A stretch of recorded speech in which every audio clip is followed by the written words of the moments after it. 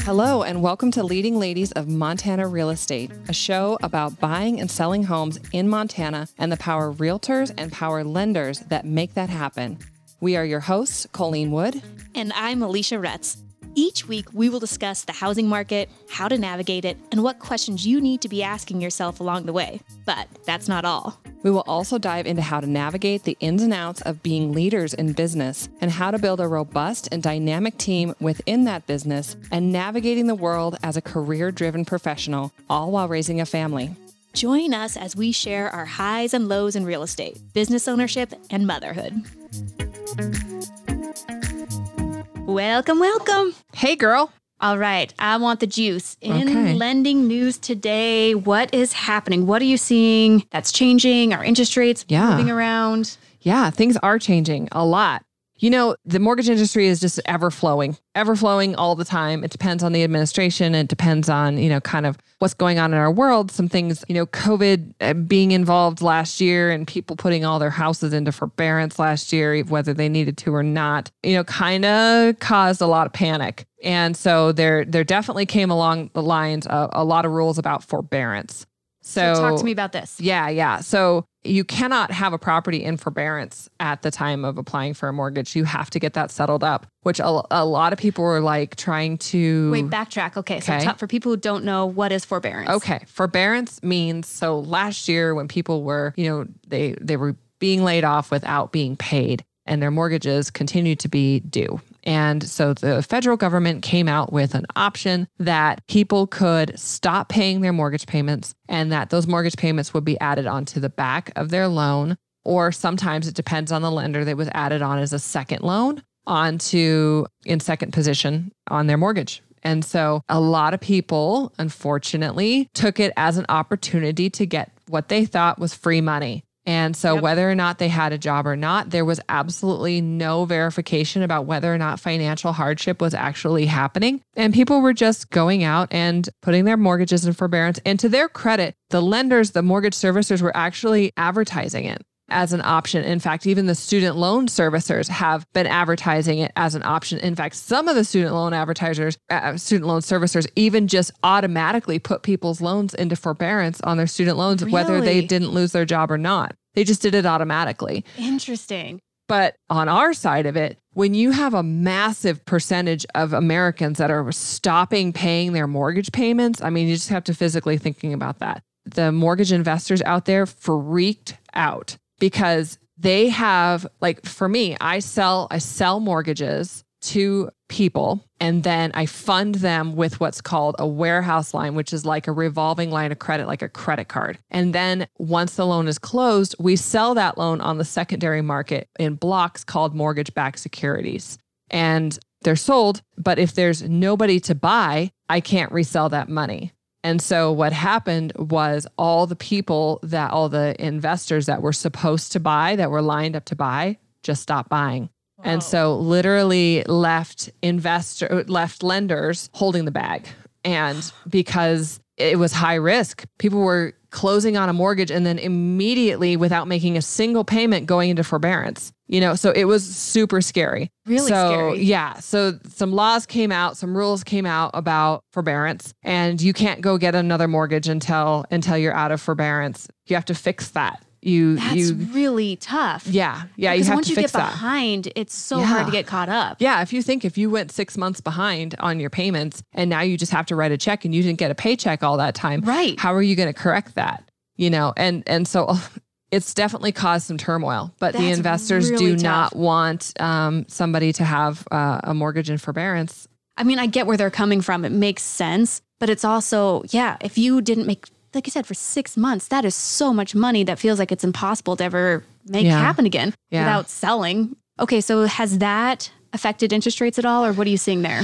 Interest rates are still holding pretty strong. Right. They're very, very reasonable. We're in the mid to lower threes easily without having to pay discount points to buy them down. And I'm not quoting rates by any means. It's just a ballpark. But something that we did see is that there was a government mandate that came out that restricted the portfolios of investors, that they only wanted portfolios to include only 7% of the loans to be for investment properties or second homes. And so as you can imagine, 7% is a really small amount of your portfolio. I mean, we have a lot of people that have second homes in Bozeman, or have second homes even more in Big Sky, Jackson Hole, those areas like, there's a lot of second homes. Yesterday I'm going to make it another Airbnb, but that's crazy. That's a really small percentage. So investment properties. So guess what happened to second home and investment property rates? They went up because they're trying to slow down the influx of people buying those properties and getting mortgages on them. So unfortunately, this is a primary residence. Oops. No, yeah. Oops. Don't say that. Yeah.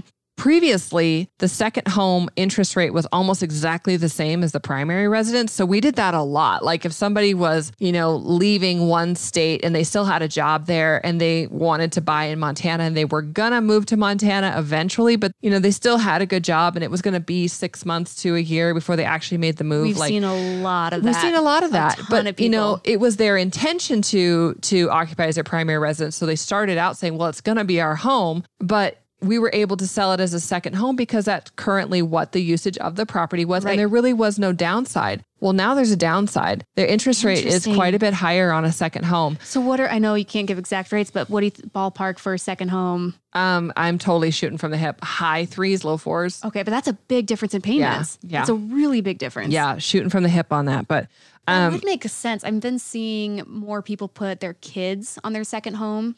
Or because they're doing stuff like that they're in the area where it's going to be their primary residence. Yeah, because the kids are going to live in it. Yeah. Right. So that would make a lot of sense why I'm seeing more of that happen. We're doing a lot of amendments for it to get that interest rate lower. And we're seeing less investment property buyers right now. And, not only too, because, prices are high. It's not exactly the best time to try to buy an investment property. But, in some cases it is, but investment property rates are quite a bit higher. Yeah, I'm finding very few that are great investment properties. We had to look into Spokane. We just bought a place in Spokane. We're flipping. Oh, good. Because the market here is just tough. It is hard to find something that's going to cash flow with these prices so high. You're right. You're right. And, we get a lot of people that will see on, an interest rate on the television, or they'll see it online and they're not reading all the small print, and they'll be like, I thought the interest rate was 2.75 on an investment condo. And I'm like, oh gosh, even with that. No.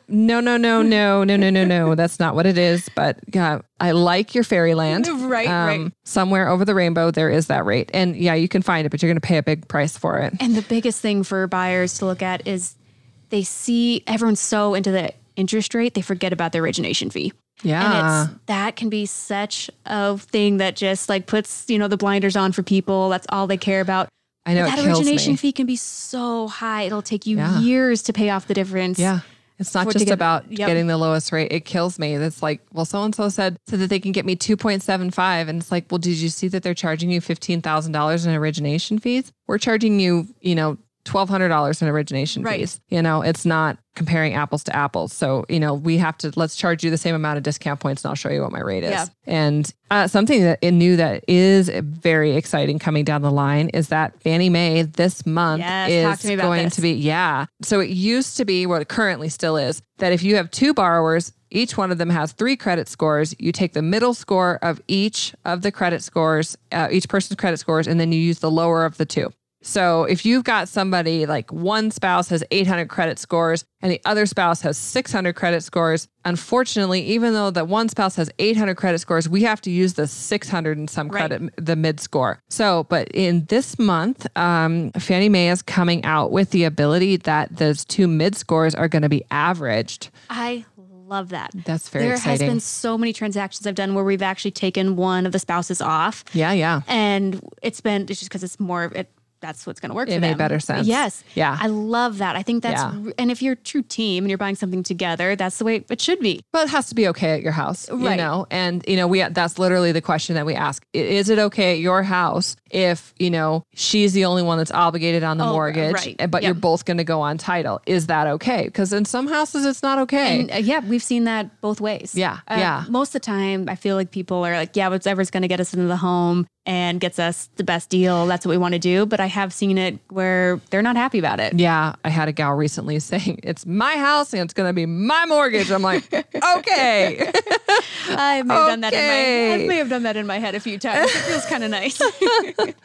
So, I mean, interest rates have been holding strong through all of this craziness that we've been having this year. They're still phenomenal. And, kind of the perspective that, we've had such great rates for so long that people are kind of getting lulled into a false sense of what the actual interest rate market should be. And, we've been in the threes for such a long time that we've forgotten that interest rates not very long ago were very comfortably in the 4s and 5s or even sixes. Higher. 6s. Yep. It was 6s forever. Yeah.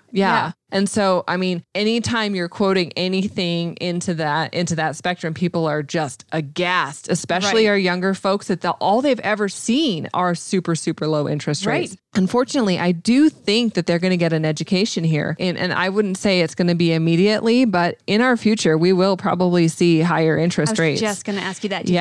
I mean, they have been so low for so long. You think they're going to start going up? I don't think that they're going to start going up right away. They're not forecasted to, but we do have a significant inflation issue going on right now. And that is a cure for inflation inflation means like your dollar is not worth as much. Like for your dollar, you cannot buy as much home. We know that. That's true. That's true. See it so clearly. We know that right now. That's a very obvious thing. So it's being inflated. It's not just in homes. It's in vehicles. It's in everything that you buy. It's in a loaf of bread, a gallon of milk. Right. Everything has an inflated. And so the way that they can counterbalance that is to slow that down and bring prices down by increasing interest rates because it will naturally slow the market. Yeah, I totally agree. And I do foresee it going up a little bit. Yeah. Maybe not like tomorrow, but it's really the only fix. And I think we need to get comfortable with high 3s and low 4s. Yeah, I agree. And, honest to goodness, we were selling just as many mortgages when interest rates were in the 4s and people were thrilled with 4.25. They were thrilled. I remember when it first went under 5, it was like the biggest deal. Everyone was so pumped. They were so excited. Yeah. And so, I mean, you have to kind of conceptualize. If you were to loan somebody $400,000 of your money, if you were to write them a check, would you let them have that money for 30 years for only 2% interest? Absolutely not. Are you kidding me? Absolutely not. Yeah. So let's, I just always like to just keep it in perspective. Let's rein it in here a little bit and, not get too panicked. An 1/8 interest difference or a 1/4 interest difference is not going to be monumental. And currently mortgage interest continues to be tax deductible. So it's all good stuff. And if the interest rates do go up astronomically out of nowhere, the housing market's going to go down. It all comes down. Prices will come down. Exactly. So it all really comes down to what your payment is and what you can afford. Absolutely. Yep. Cash to close and how much you pay every month. So I want to change topics just a little bit, still keeping in the lending world. I'm working with some reverse mortgages right now. Yeah. Talk to me a little bit about reverse mortgages. I love reverse mortgages. Too. I love them. Yes. Okay. So what are they? How do they work? Okay. Well, so number one, the original reverse mortgage product that came out with was just kind of like it was intended to do great things for older folks, and they didn't really think through all the issues that could possibly happen. Surprise, surprise. I mean, it's hard to create things and then be able to foresee what they look like 15 years down the road. So the original reverse mortgage product kind of caused some problems because it had, when we'll just say the husband got a reverse mortgage and didn't put the wife on it because, maybe she had never been on a mortgage or for whatever reason. And then he passed away, the wife was getting booted out of the house. And as a widow and as an older person, and she just lost her husband and she was getting booted out of the house. And that was really tough. So the government actually stepped in. Previously, that was kind of a private product. The government just stepped in and they created an FHA-backed reverse mortgage product. And that's what we're seeing out there right now. It's backed by the FHA, meaning that lots of things. So number one, you have to be 62 years old in 62. order. I thought it was 65. Okay, I think it's 62. I think you're right. I think it's 62. Yeah. Fact check. Yeah. I think so. You have to be of a certain age in order to be able to apply. We generally do request that make sure that both spouses are of this certain age, 62, 65, forget which it is. so that they both can go on the mortgage. That's really important. So if one's 59 and one's 62, can they still get a reverse mortgage? They can, but they probably want to do a reverse mortgage refinance once the other one jumps into 62, because whoever is on the mortgage, that's who the rules are attached to. So it's really important that when you're doing estate planning and you're planning for, later stage in life, that you're making these plans. So you do have to be of a certain age in order to do it. You do need to have considerable equity in the home. So kind of ballpark is about 50%. We see a lot of older folks that have their houses paid down really, really low. I was going to say most of the ones I've seen, they have the house paid off. Yeah. And so it's been the American dream, especially for baby boomers. That was like they worked their whole life to pay their house off so that they didn't have to have a mortgage payment in retirement. But guess what? They generally are on a fixed income, or they don't have an income. They have a lower income.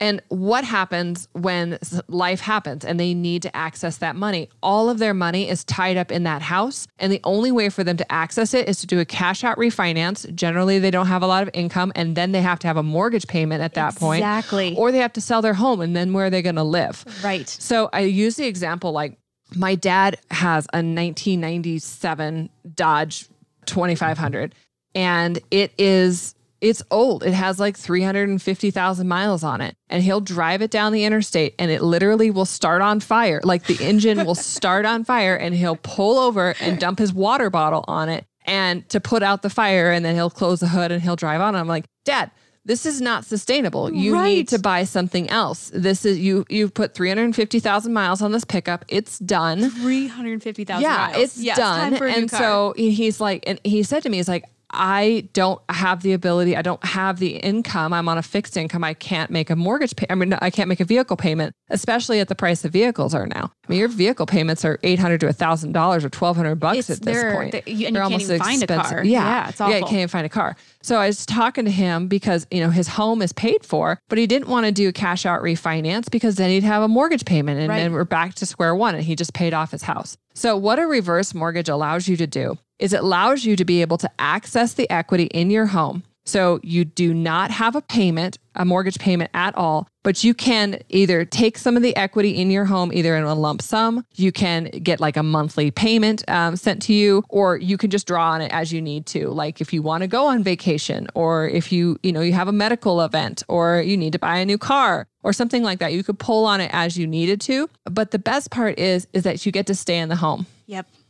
It's such a brilliant way to, and then also if you think about, so if they do a reverse mortgage on their home, and they could basically pull on it for 30 years if they had to, and then they're 90 by the time they pass. Yeah. And then their family will figure it out then. But it's a great way to keep them afloat. Mm-hmm. Like you said, stay in their home. Yeah. And get some income coming in. Right, exactly. So they can have some income coming in, or just not have that payment at all and just have an access to some of that cash. Yep. But what the most exciting thing is that they don't have that payment. They get to stay in that home until they either pass away, or they have not occupied the home as their primary residence for a long period of time. How long is that period? Do you know? You and your fact checks. I have to look this crap up every single, I think it's either 6 months or a year. Okay. That they, so like they just move out and they're no longer occupying as primary residence. So what happens is that the reverse mortgage investor will come in and they'll say, hey, you need to sell your house, or, you need to occupy as your primary, or you need to refinance, or something like that.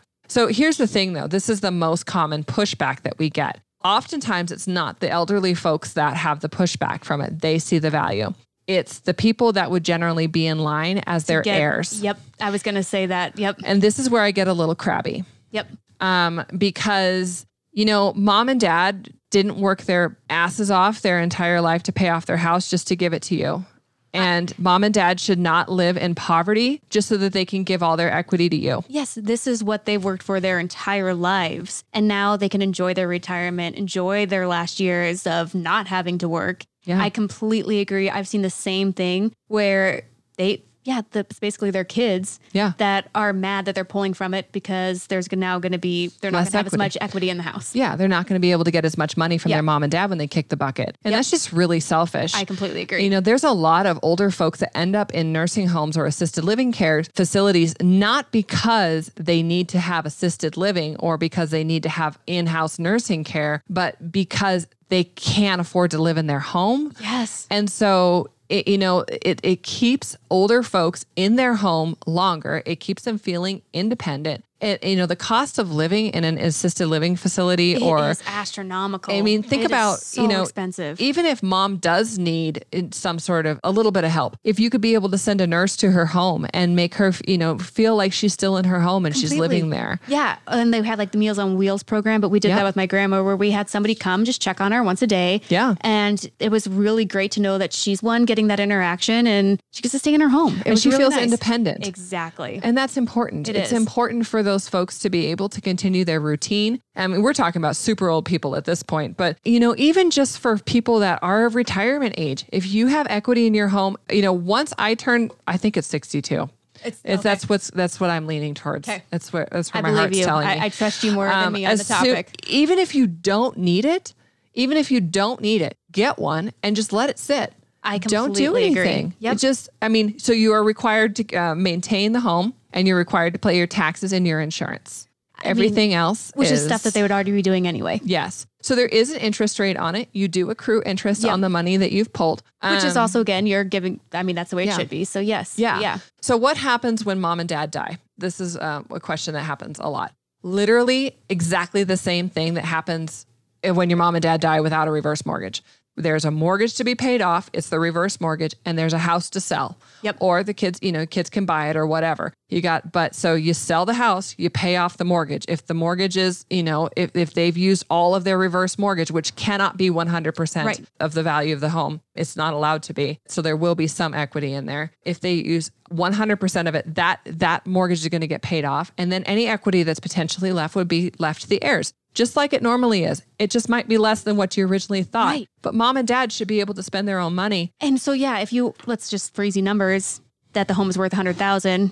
They're only going to pull $50,000 out of it. You're never going to be underwater. You're not going to be at $150,000 of what you owe on the house. Well, that's the other part of the FHA insurance on the product is that the government came in and it's backed by the FHA. So it has like a mortgage insurance behind it. So it has a guaranteed appreciation rate, which I believe is 4% a year, guaranteed no matter what the market does. So even if, we're in the height of the market right now. So say your house is worth $500,000 right now when you get your mortgage, your reverse mortgage, and, the values of your home go down over the years because, maybe there's a bubble or whatever it is. The value of that home is going to continue to appreciate. Yes. So you're not going to go back. That's part of the FHA insurance. So there's fees that go along with that. Part of that is paying into that insurance policy, know? And so is it a cheap program? No, it's not, but it definitely has a lot of benefits for people just to make sure that they have access to that cash because equity is just this mythical thing that you can't ever touch. You've given all this money to somebody else and you can't ever get it back. And this is how you can. Yeah, it's a great option for a lot of people. I love it. Yes. Well, Colleen, as always, you're just a wealth of information and I appreciate it. You betcha. All right. That's what I'm here for. I'll see you next time. Okay, bye. Thank you for joining us today. Tune in next week for another episode of Leading Ladies of Montana Real Estate.